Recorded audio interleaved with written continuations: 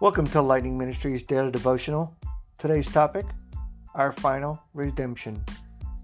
We're reading from Romans 8, verses 12 through 25, where Paul talks about Jesus himself was the sacrifice for our sins. He did this by the fact that he shed his blood so that we could be forgiven for our sins and be pardoned from eternal separation from God. But don't be mistaken. Have you ever discovered that your expectations do not match the realities of your existence?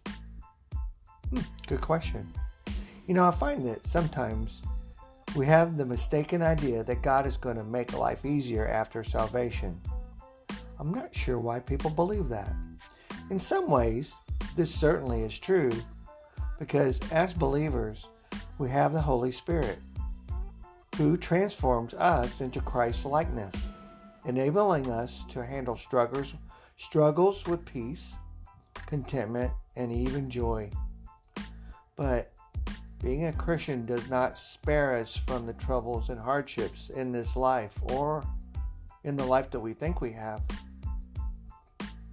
As Paul goes on to talk about this, he presents suffering in the way that it cannot be compared to the glories that we will one day know. He insists that for now we will be a part of the groanings within ourselves and wondering why we're waiting for Christ to come and bring his kingdom. The redemption in our bodies is only a small fraction of what we are to become more like Christ than not sacrificing and continuing to sin when we know that what we do as believers with the Holy Spirit living in us is wrong.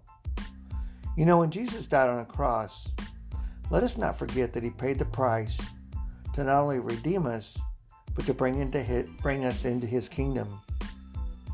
But I think that what we still are doing in this fallen state, instead of being transformed, it may be the reason why we continue to struggle with sin.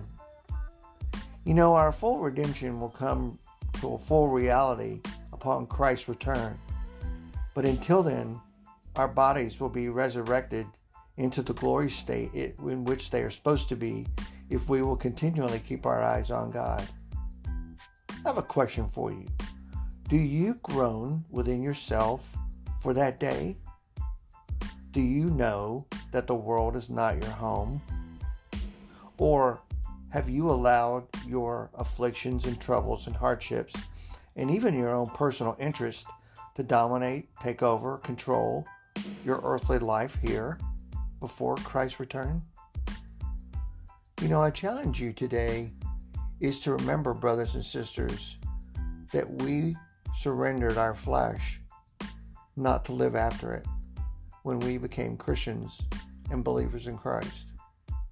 So let us remember that after this, the flesh itself will die, and through the Holy Spirit and the power of God Almighty, when Jesus returns, our lives will be resurrected to be led by the Spirit of God into heaven with his Son.